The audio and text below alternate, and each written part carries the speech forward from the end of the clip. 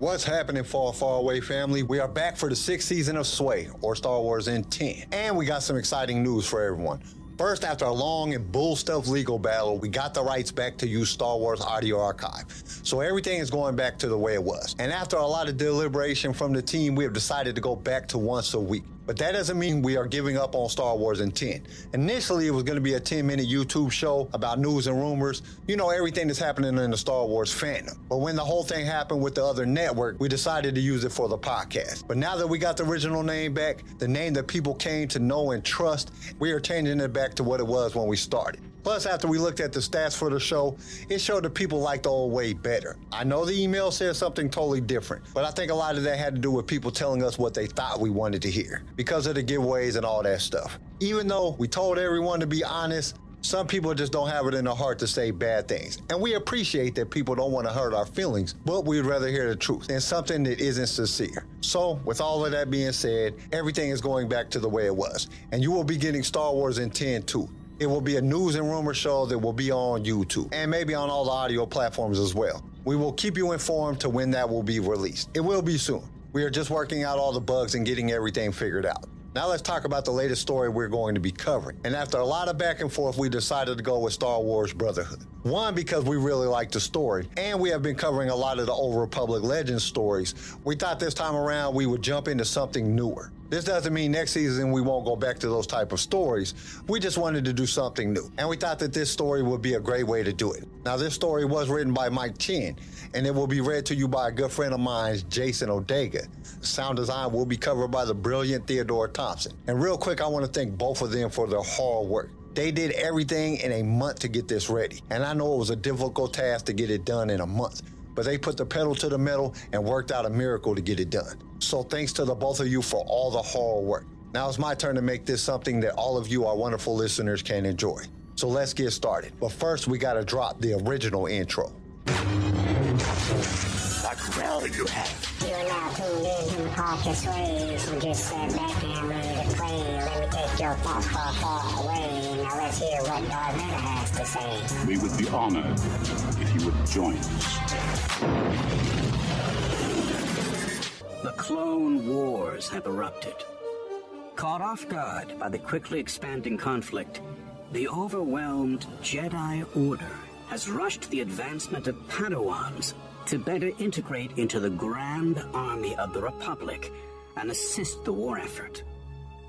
Newly promoted Jedi Knight Anakin Skywalker is increasingly torn between his growing duties to the Republic and his secret marriage to Senator Padme Amidala of Naboo.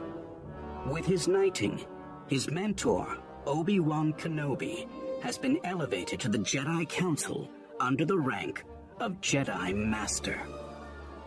As dark forces push the Jedi further toward their transformation from guardians to soldiers, Anakin and Obi-Wan find themselves on equal footing, yet opposing paths, each pondering the meaning of peace and justice during a time of war.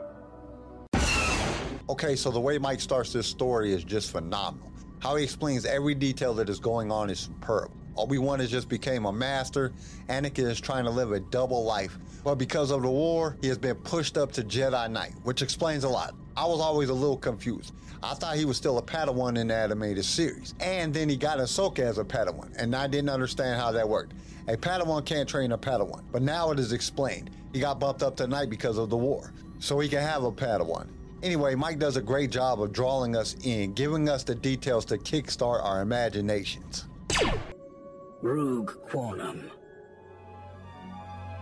Cato Neimoidia was a world of mist. High above that mist, cliffs and branches poked through, carved at all angles into immense mountainous spires. The thick stone of the planet's largest rock arches and peaks loomed, casting shadows in a seemingly infinite stretch before being absorbed into the dense vapor below. Between, over, and on top of these natural wonders hung gilded cities with ornate towers and reflective sidings, structures suspended as bridges between massive, colossal ridges. But Cato Neimoidia did have something beneath all of that, a foundational layer at the base of the thick fog. On normal days, taking the journey from Cato Neimoidia's bridge cities to the surface meant a gradual descent into an ever-thickening blanket of white. Today, however, was not a normal day. Because today, something had gone terribly wrong. And the lower the shuttle flew, the more the milky hue of the mist darkened as harsh streams of blackened ash mixed in. Rue Quarnum had seen destruction all her life. As an elite commando of the Neimoidian Defense Legion, she dealt with explosives and blaster fire, rockets and shrapnel. And death. So much death.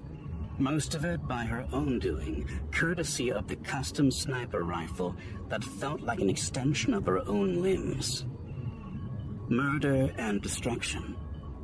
That was her life for so many years, doing the will of her government to carve out a better place for Neimoidians in the galaxy. Even now, in her new assignment as a royal guard for Cato Neimoidia's capital city of Zara, her goal remained the same: the protection of her people. Rook had taken the assignment in good faith, even though she knew it had been for questioning the judgment of the Trade Federation, a perspective considered dissent by those who held much more sway than a military grunt.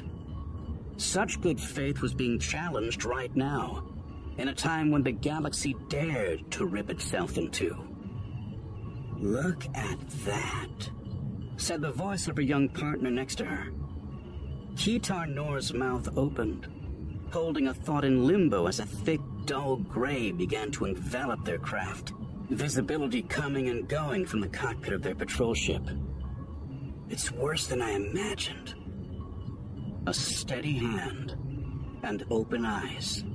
That was the only way to approach this. Not only for the flight to the surface, but to understand just what had occurred and why. The call for all available security to go beneath the mist came so fast that Rug piloted their craft on a direct downward path, leaving the port of a neighboring city and abandoning a scheduled prisoner transfer to plunge through the mist. They hadn't even been informed of what they were investigating, just that an emergency so catastrophic had occurred that everyone within a 200-kilometer radius was requested, no, ordered, to drop their tasks and go. Details filled in over comm chatter. A bomb. No. Several bombs. A building collapsed. No. An entire plaza. No. Despite the speculation on the comms, the reality of the situation became clearer with each passing second, and it was far beyond what anyone could have ever guessed. An entire portion of the bridge city, the neighborhood known as Katasura, blocks and streets of Neimoidian civilization severed within an instant. The structural supports that fastened the district to the rest of Zara evaporated in a blink. All those people, all that life, dropped straight downward through the mist of Cato Neimoidia to a sudden violent fate. Dirt and rock mashing into alloys and flesh. But why? Cato Neimoidia is neutral, Rug thought. Despite the recent chaos of Geonosis, despite the use of Trade Federation battle droids, the war stayed an arm's length away. Viceroy Newt Gunray led a splinter faction to ally with the Confederacy of Independent Systems. The Trade Federation proper was free from the influence of Count Dooku and his separatist ideals. Senator Lot Dodd made sure of that, with his place within the heart of Republic politics. But here on the surface, Rug's eyes told her everything she needed to know. The twisted shrapnel of once elegant structures now reduced to cracked and broken material, scattered into countless pieces. As the shuttle approached, the devastation amplified with each passing second. What appeared as a lump of rubble gradually formed into the jagged debris of buildings and bridges. Closer still, as Rube maneuvered the craft for a flat place to land, details came to life. Not just the destruction of structures, but within the fallen wreckage, bodies. So many bodies of so many ages from so many walks of life. Bodies bent into impossible positions, thrown into places they shouldn't have been due to the chaos of gravity, pulling an entire district to the surface. And through it all, so much smoke. The massive plume of gray from above, breaking down into individual currents of black the farther down they went, streams feeding a river of death. We love bringing you more Star Wars, and it is because of our partners that we can do this week after week. So we invite you to be one of those partners. For as little as $1 a month, you can help us keep this going. Your support will give us the ability to create future episodes, as well as provide you with the best sounding show on your playlist. And to express our appreciation, we will give you a shout out on our mid-series show that we do in the middle of every book. You will also be automatically entered in all future giveaways. All you have to do is go to the show notes and click that listener support link. Now let's get back to the show. Rogue stepped out, flecks of ash landing on her dark green skin. And even amid the cool air of the planet's base, heat poked through in every direction from the endless fires entwining in and through and over what used to be mighty structures. Who? Ketar started, swiveling his view all around. He blinked as he took in the horrific possibilities, his mouth open. How? Roog had seen Ketar driven by emotions on the job before. Sometimes anger and sometimes fear. Fear that he tried to hide. But she knew better. It came with an innocence, the type that only shattered after killing someone. For better or worse, such actions calloused over fear, layers thickening with each successive murder. Yet the frozen expression on his face right now displayed his mix of emotions clearly. A grief stemming from a deeper well than he'd ever let on. "Steady, Ketar," she said, moving next to him. From a mound of rubble above, arms waved, along with a cry that someone had been found alive. "They need our help." "The Republic," Ketar growled, his long fingers bending into a single shaking grip. "The Republic did this. They're blaming us for Newt Gunray." "We don't know that. And right now it doesn't matter." Which was wrong, of course. The culprit behind this did matter, and whoever they were, they needed to be brought to justice. But there was a time and place for retribution.